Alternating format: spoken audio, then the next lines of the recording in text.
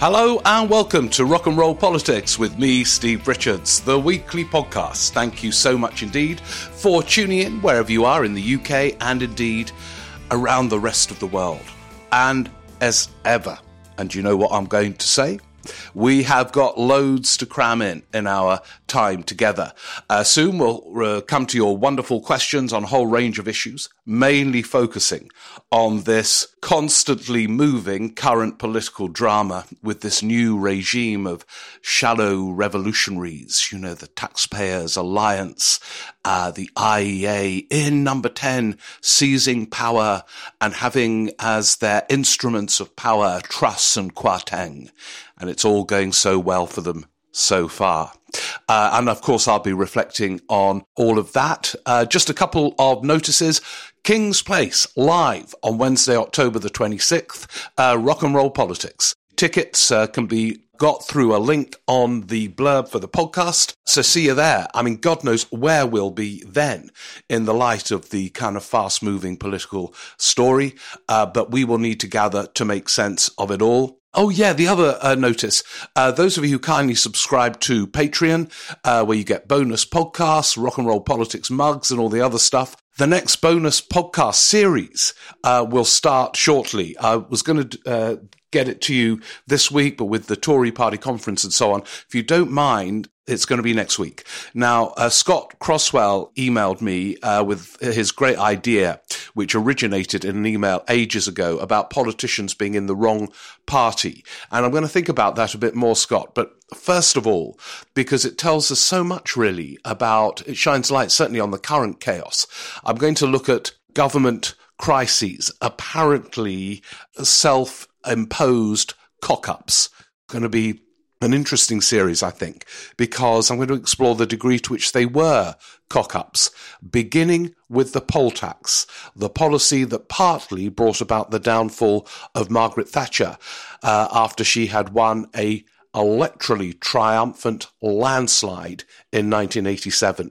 So if you subscribe to Patreon, you'll be getting that bonus. It'll be next week. Once the Tory conference is out of the way, and so on. And it will be a great series, I think, because, as I say, how much was it a cock-up? How much was it about not thinking through consequences? You can see the echoes with the current situation. The poll tax. What the heck happened to this vote-winning Prime Minister to introduce that? Or was there some thinking around the poll tax that sort of did make sense? The dun-dun-dun-dun-dun. Anyway, back to the current political fiasco and drama. The U-turn on the 45p tax rate tells us many things, but above all it tells us this, that Liz Truss is a poor reader of political space. This is the fundamental art of leadership. A leader needs to be able, a successful one, to read the political stage, always crowded with obstacles, and work out how far he or she can go at any given time. Truss did not do this. Intoxicated by her victory in the leadership contest, she thought to herself, wow, I've done it. Now I can change Britain, with her views which are very shallow on the requirements needed for the British economy to start growing again. And there she was, surrounded by equally intoxicated advisors, as I said at the beginning of this podcast, the IEA and the Taxpayers Alliance, people who've pumped out policies plucked out of any context. Oh yeah, if you cut that tax, oh yeah, look at that should be done, that should be done. No implications explored on public spending, on the markets and so on. And there they all were, sitting around preparing what they then called this, what was it at first? Fiscal event. I noticed Kwarteng now calls it a mini budget. And they were, with such revolutionary zeal, feeding off each other. Oh, yeah, sack the permanent secretary to the Treasury. Oh, don't get that OBR involved. That's the old orthodoxy. We're going to show them. And instead, sensible, not just sensible, leaders with any sense of the art of leadership begin with an assessment of how far they can go at any given time. And her first thoughts, although these are unglamorous thoughts for a leader who suddenly has seized the crown, should have been this: I didn't win the support of most Tory MPs. Most of them in the parliamentary poll for the leadership backed Sunak. Sunak has described my economic policies as fantasy fairy tale policies. I also have not won a general election and therefore have yet to secure the authority that comes from a general election victory. I have just won a rather tiny parochial leadership contest amongst a few voters, many of them elderly and unrepresentative. Now, those are tough thoughts for a shallow revolutionary to entertain, because they immediately imply constraint on the shallow revolutionary's intent.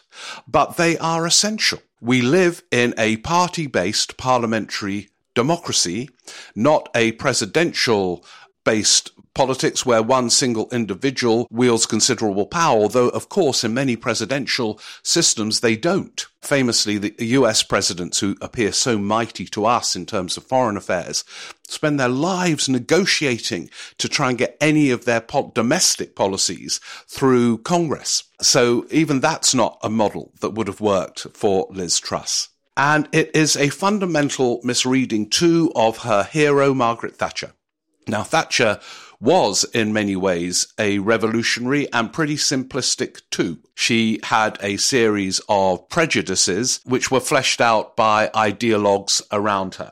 Prejudice against the state, prejudice in favour of the private sector and markets, and so on. But where she was close to genius, actually, was in her reading of the space available on the political stage for her at any given time. So when she won the Tory leadership contest in February 1975, she was in opposition, of course. Truss has done all this unbelievably as Prime Minister. She kept a lot of the people in her shadow cabinet who had voted for others in the leadership contest. She made Willie Whitelaw famously her deputy, and in office too, when they won in 79. Every prime minister needs a Willie, famously. Now, Willie Whitelaw stood against her. Willie Whitelaw had voted for Ted Heath in the first round of that leadership contest, and she kept within her early cabinets those she viewed with disdain on economic policy. She was quite open about it. She called them the wets, but she did not purge her governments of them because she felt that she didn't have the space to do so, even after winning the election in 79. So they had she had quite kind of formidable people like Ian Gilmore, who he wrote a brilliant book on Thatcher called Dancing with Dogma, which I really recommend. It sort of challenges some of the very fashionable revisionism about the Thatcher era.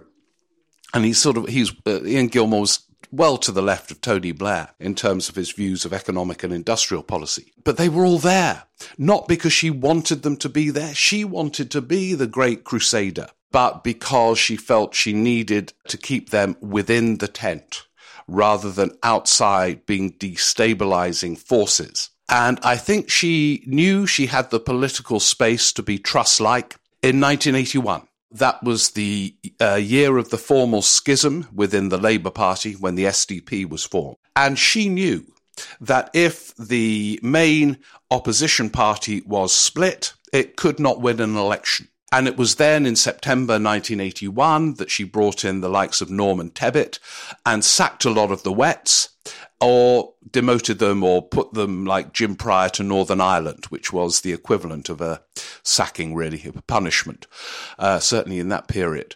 And so she kind of then moved quite fast. But it was only in 1988 that Nigel Lawson delivered that tax-cutting budget that has become revered by the Trussites ever since. 1988. She won the election in 79.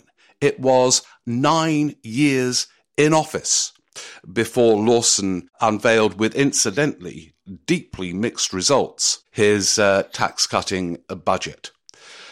Kwarteng and Truss did it within days. There they were with no costings, announcing tax cuts left, right and centre, and hinting at the same time at deep spending cuts, or actually not at the same time. They didn't think they would have to do that. They thought they could just borrow and it would, the markets would be fine very quickly and the tax cuts would generate growth and all would be living in a happy paradise. The spending cuts have only come into the frame in an attempt to reassure the markets and pretend they had a plan to sort of, in inverted commas, move towards a balancing of the books. And that's when they started to sort of target benefit cuts and other things. But you look at spending and they must be in the same position, and so will be their MPs in the Red Wall and indeed elsewhere. They're not going to cut the NHS. Indeed, they're going to have to spend more. They've promised to implement the social care levy through borrowing. He said that, Kwarteng, on his Friday statement. They've promised to increase defence spending substantially in relation to Ukraine and indeed other matters. They're not going to cut education, are they? Local government has been cut to the bone. So where are these spending cuts? And if they don't specify them and just sort of talk in general terms, which is what I think they will do, of very tight spending over the next 5-year period, so the OBR can say, oh yeah, they have got a plan to address the sort of huge levels of borrowing that they have undertaken to pay for tax cuts. That option is very limited. And the top rate of tax that they have U-turned on tells us a lot about them, because it doesn't, in revenue terms, as they're now saying, it doesn't, it's not a huge difference compared with the amount that they're borrowing overall. But this was as much a symbolic move as anything else. This was a new government, a tax-cutting small state government that revered the generators of wealth and wanted to reward them and motivate more of them to generate more. And they saw this tax cut as the way of doing it. And what this means, I think, who knows where this is going to go next. But when you have people who can't read the political stage, like Truss and Kwarteng evidently can't do so, there will be other misreadings to come. You don't suddenly learn.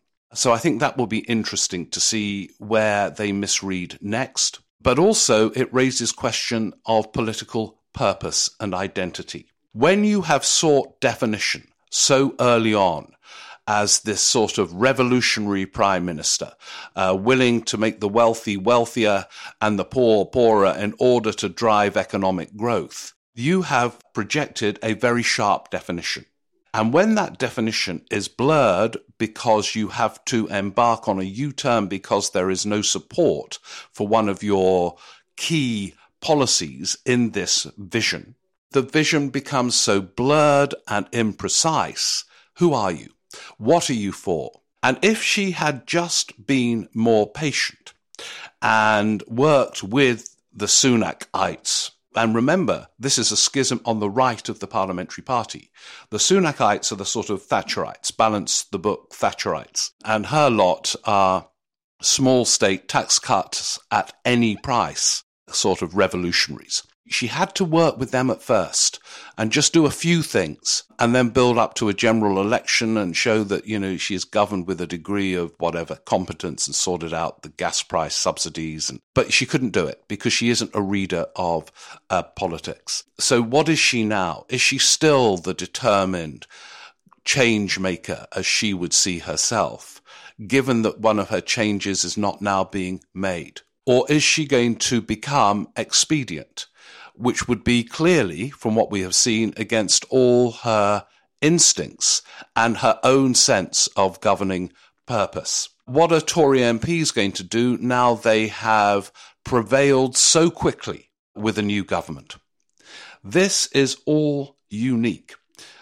All incoming prime ministers get a honeymoon with their MPs, with their voters. Remember, Gordon Brown got such a honeymoon in 2007. He was tempted to call an early election that autumn. That's when it all went wrong. Theresa May got a honeymoon. These are prime ministers who come in midway through a parliament. She got such a honeymoon. She did call an early election, and that's when it went wrong. Truss, by showing no emotional intelligence about the politics of space, what space is available to a prime minister has become a prime minister uniquely, within days of getting into office, a prime minister in deep, deep trouble.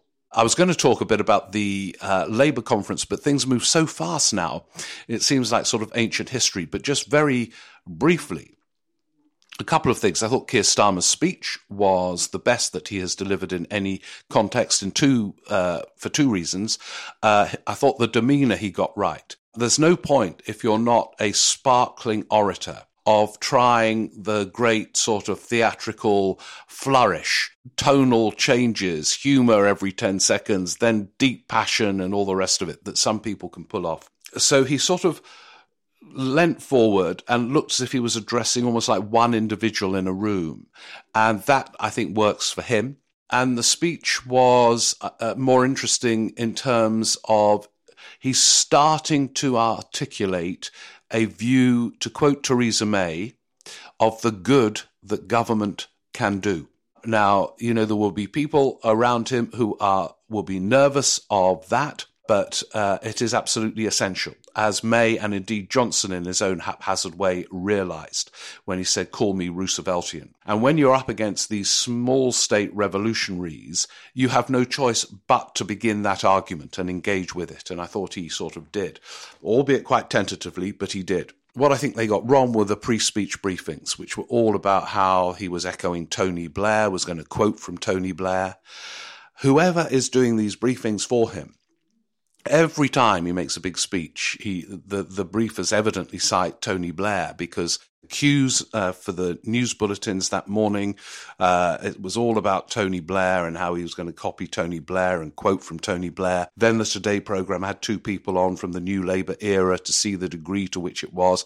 And I noticed even Alistair Campbell subsequently, who also was positive about the speech, but condemned the sort of that focus on the past, even though he was part of that glittering election-winning past, because an election-winning leader has to appear to sort of seize the future and be distinct. And, there was no briefings in the Blair era about Blair is going to be like Harold Wilson, who won 4 elections.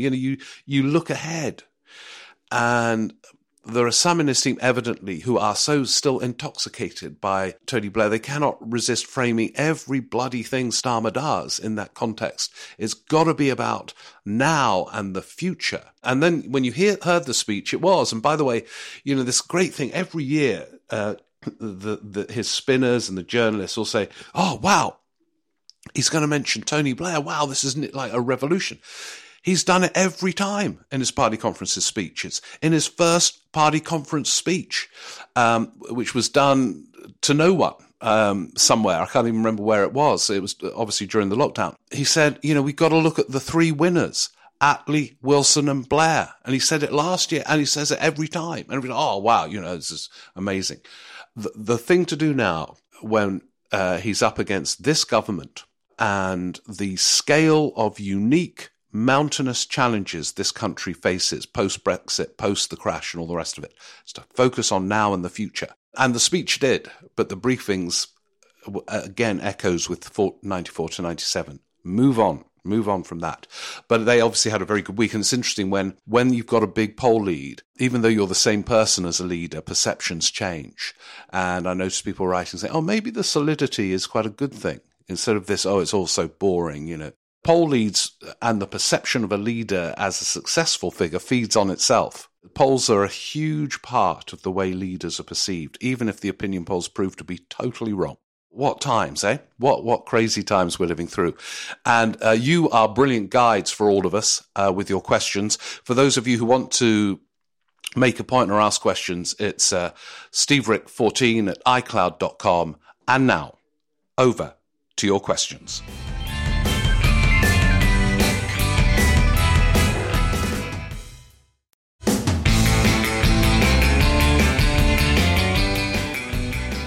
Right, and with that question, over to your questions. Dun, dun, dun, dun. Thank you. And just a reminder of the email, steverick14@icloud.com. Loads of you have emailed. Here's a selection, beginning with Paul Hickling, who's a teacher. And he says, I'm an A-level politics teacher. Listen to your podcast religiously every week. Oh, thank you, Paul. I also recommend it to my students. Oh, great. Well, I hope they're listening because they'll then get A grades. And he was referring back to the podcast last week where I was exploring the 3 economic revolutions that various Tory prime ministers have instigated since 2010. There have been a lot in this long-serving rule.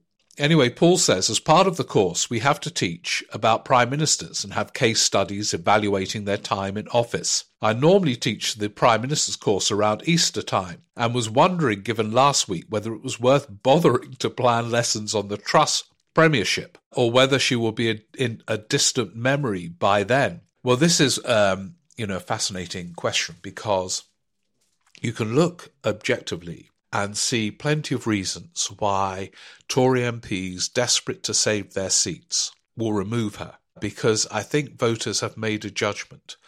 And once voters have made a judgment, it's very difficult to shift. And their judgment on Truss is utterly damning so quickly. But prime ministers last longer than orthodoxy suggests they will. So I suspect, Paul, take notes of the Truss era.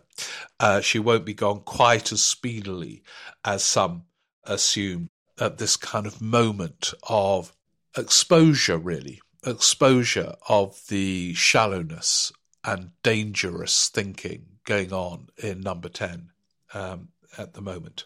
Stephen Townsley says, will there need to be an emergency budget to deal with the problems caused by the emergency budget? See, this is where, actually, Stephen, I know you're taking the piss, but it's a good question in the sense that emergency budgets tend to trigger emergency budgets. And you can see it now as they're scrambling around for the OBR report and looking at spending cuts suddenly to make the OBR say, yeah, this all adds up. In effect, the announcement, wherever we're going to get it this autumn, will be a kind of emergency response to the emergency response. So, Stephen, although you expose the absurdity, it's happening, as often is the case with mini budgets that go wrong.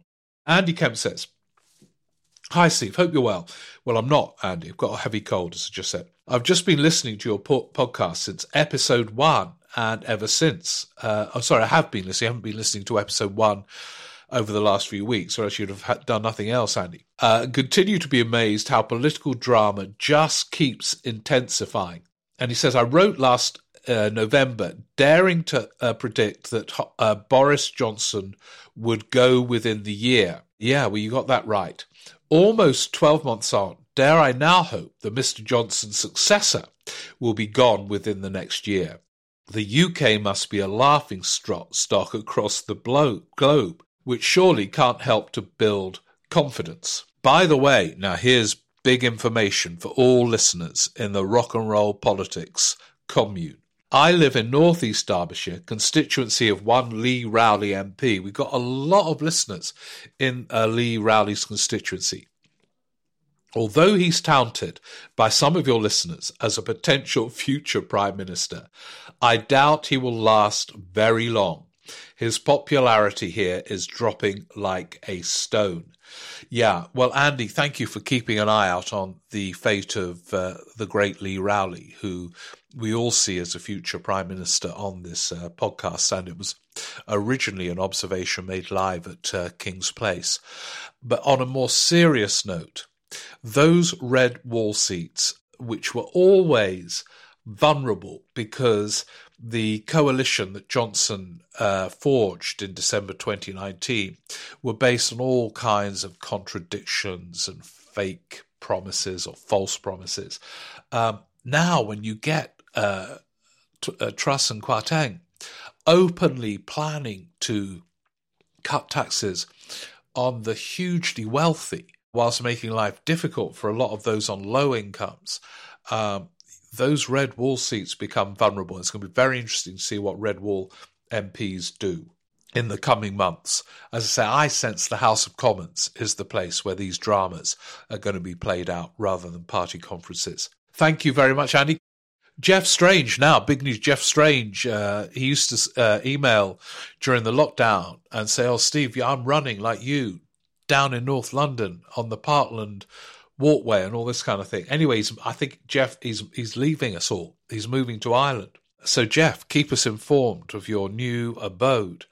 When asked about the idea of reducing the top rate of tax by Laura Koomsberg, Liz replied famously that it was nothing to do with me, it was to do with he, Kwasi Kwarteng, when really she should have said we. Yeah, Jeff is doing he, me, we. A lot was read into that on the Laura Koomsberg interview, when she said it was the Chancellor's idea to reduce the top rate of tax.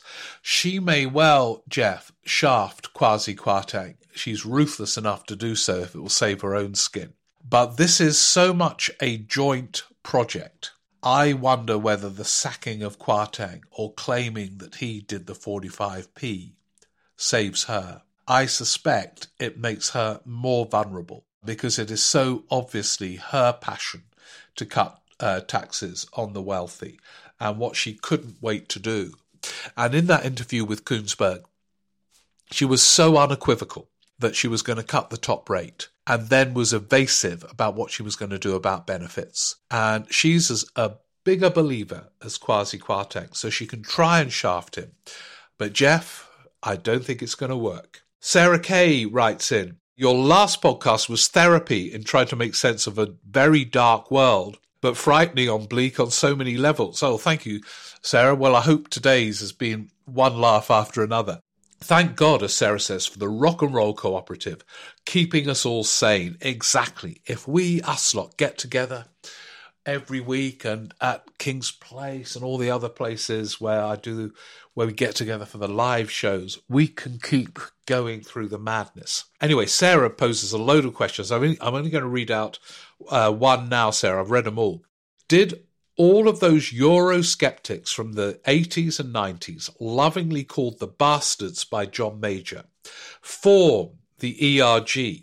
That's that, parliamentary hard Brexit group in the parliamentary party now. Or was it a more subtle metamorphosis? Yeah, I think it's a really interesting question. I'd go for the subtle metamorphosis, Sarah, that there were the bastards in the 80s and 90s, and those bastards made life hell for John Major, especially over the Maastricht Treaty and that kind of thing. But those bastards were not up for leaving the European Union, nor was Thatcher, who was sort of guiding the bastards to John Major's torment and despair. But then along came the ERG group, who were harder than the bastards. So the bastards sort of formed a path for the ERG group to not just follow but develop. There's a book to be done about it.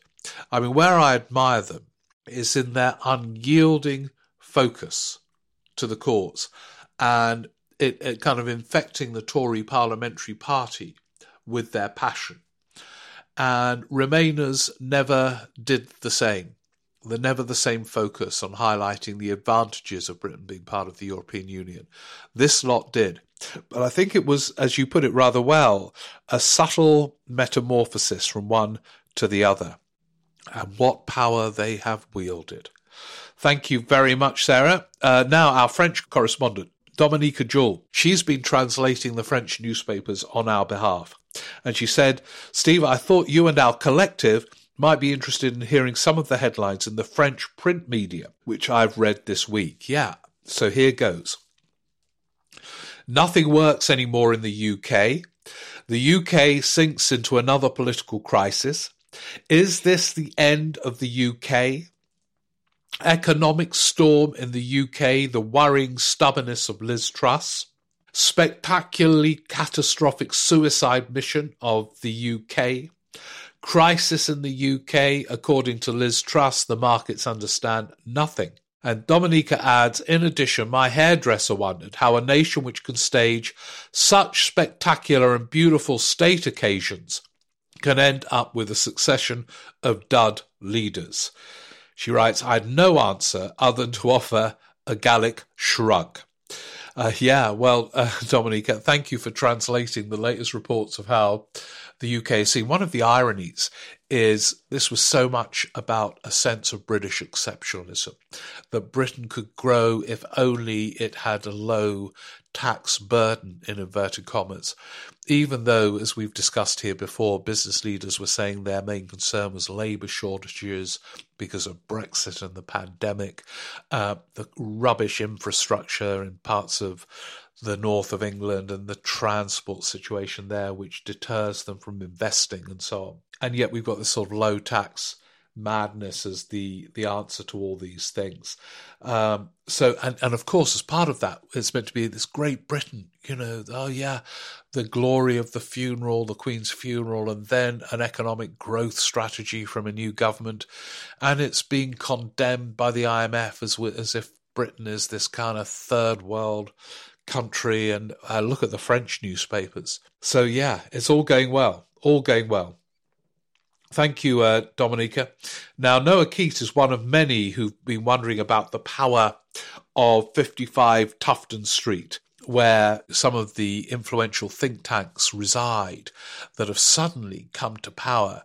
I had a lot of emails about this, and there was a very good programme on Radio 4. Noah points out a half-hour programme. Look it up. I think it's actually called 55 Tufton Street. Great idea for a programme, because these right-wing, small-state, low-tax think tanks have suddenly got to power. They're in number 10. The Taxpayers Alliance is in number 10 now, the Institute of Economic Affairs. They have no feel for politics. They are blinkered economically, but it's utterly intoxicating when you feel you have finally reached the centre of power via Truss and Kwarteng. And that's part of the explanation for the madness. When they sat around planning that mini budget, they would not have people say, "Oh, don't do that." The think tankers who have made it to number 10 will say, "Oh, are you sure that you've gone far enough?" One of the things that's going to have to happen yet again is a reconfiguration of Truss's number 10. It is weak, and with her weird mix of think tankers and people recruited from Linton, Crosby and Public Affairs, and they are not up to the scale of the challenge that she faces, frankly, just to survive. Thank you, Noah, and many others who asked about these think tanks. Andy Week says, "Just a random thought occurred to me as I travel on the train from Bristol to Exeter." Hope the train is running, Andy, as you sit there. Well, of course it is, because you're on it. Truss attempts to mirror Thatcher. Johnson modelled himself on Churchill. And to a lesser and clearly less worryingly extent, Starmer resonates partial Blairism. It got me thinking, going back 40 years or more, did the likes of Wilson, Heath, etc. try to mimic their predecessors in any way, or is this a 21st century thing? Keep the podcast coming. They keep me, and I'm sure the rest of our community, sane. Yeah, we could all end up mad in this period, Andy, so we've got to keep together to get us through it. This is a really interesting question, and I think it reflects the rise of less substantial leaders, younger leaders, without a clearly developed sense of their public selves. So they look back to others. Cameron sort of tried to almost imitate Blair, for example. And it didn't happen. Heath was utterly distinct, too bloody distinct in some ways. Maybe he should have copied more charming presenters of a public case. Harold Wilson was completely unique. So was Thatcher. Who was she copying? But you're right. Recently, Andy, we've had people who do model themselves on others, although not always. I mean, Johnson, well, I suppose Johnson modelled himself on Churchill and P.G. Wodehouse, and a sort of weird combination. Thank you very much. John Bennett writes in and notes, I was talking about how Labour needs to seize the term freedom. It's the most potent term in British politics. Thatcher seized it with an ardent, resolute determination in the late 70s onwards, the term freedom. And she was going to free people up from the state, and voters aren't against freedom. John Bennett suggests for Labour now they should be saying offering freedom from poor educational attainment by international standards, freedom from a major and growing housing crisis, freedom from poor quality, poorly paid and insecure employment, freedom from a major crisis in our health service. Yeah, I completely agree. Keir Starmer might be sort of emphasising solidity, but he needs to seize the term freedom, because if there's any way back from this, and by the way, I don't think there is, but this term freedom remains very potent in British politics and has been largely owned by the Conservative Party since 1979.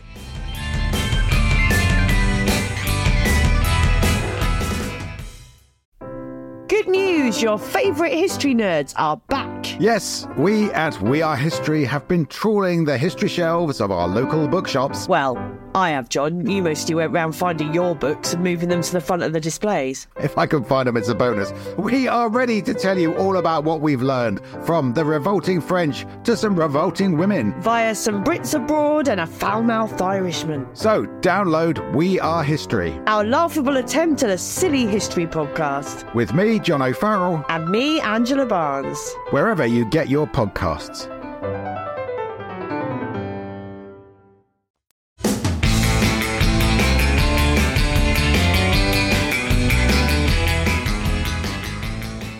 Gavin Collins from Galway in Ireland. Gavin says, I'm still deadheading roses here in my Galway garden. Variety is the spice of life in our collective. Exactly, Gavin. And out in the garden, listening to the podcast, cutting roses or whatever you're doing, deadheading roses, absolutely part of the glamorous pursuits. And the question, you've previously said that leaders such as Blair have been able to teach voters and have thus explained the narratives underpinning their pitches. I get the impression that Keir Starmer quite effectively adopted a teaching style in his conference speech this week. Do you agree? Yeah, I do. I think that there was, as I said earlier, in demeanour, and to some extent there's more to be done in structure, an element of the teacher surfacing, and it's essential. It's not a luxury of leadership, it's essential. You've got to explain not what you're going to do, but why you're going to do it. The values that your policies are based on, and then the policies that arise from the values. And if you don't answer the why question, you won't win. And I think he began to do so. And I say the demeanour was more, well, look, here I am. I'm going to explain what I'm about and what I would do. And thereby you become a teacher. Thank you very much. Caroline, who I said who gave me the socks. I know the focus in the UK is not on Europe these days, now that the UK has freed itself from the so-called shackles of Brussels. But the rock and rollers might like to know that in her third State of European Union address, the EU President, Ursula von der Leyen, announced €140 billion windfall tax on energy companies, abnormally high profits, a different approach from that taken in the UK. That's interesting. It's so insular. You hear about Labour proposing a windfall tax, but you lose what other countries are doing, including the EU. Keep us informed, Caroline, of what's happening. Thank you.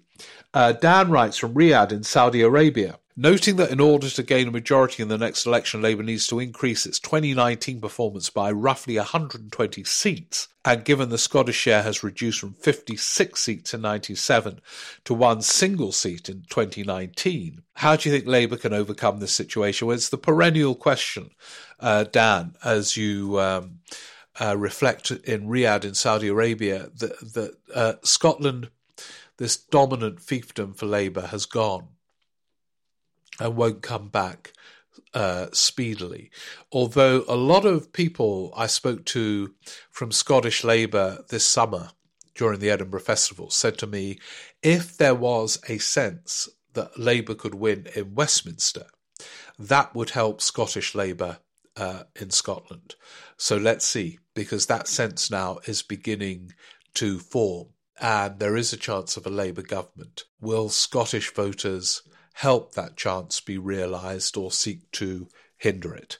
Thank you, Dan. Finally, Dorothy Aitken Oh, I'm looking forward to your not mine, all of ours, PR special, particularly as the Labour Party seems to be moving in this direction.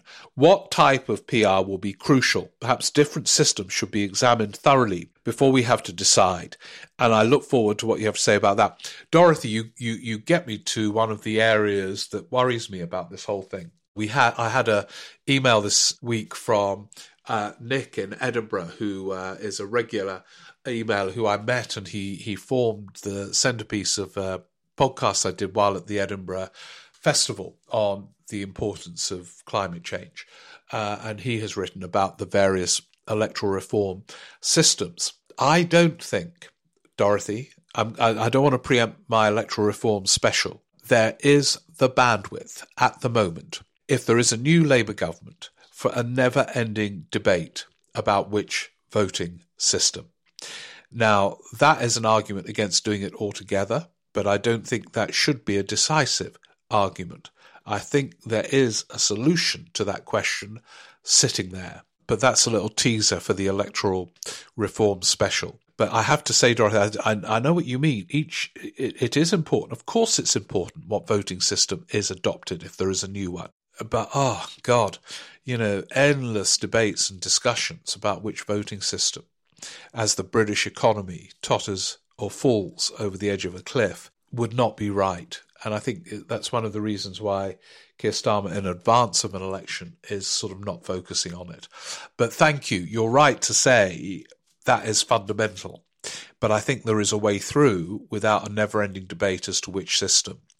At which point, because I know that will get some of you very worked up. Let's stop, shall we? Because we've been going for some time now. You'll have all done the 10K runs and baked the bread and walked along coasts and, had some whiskey or whatever.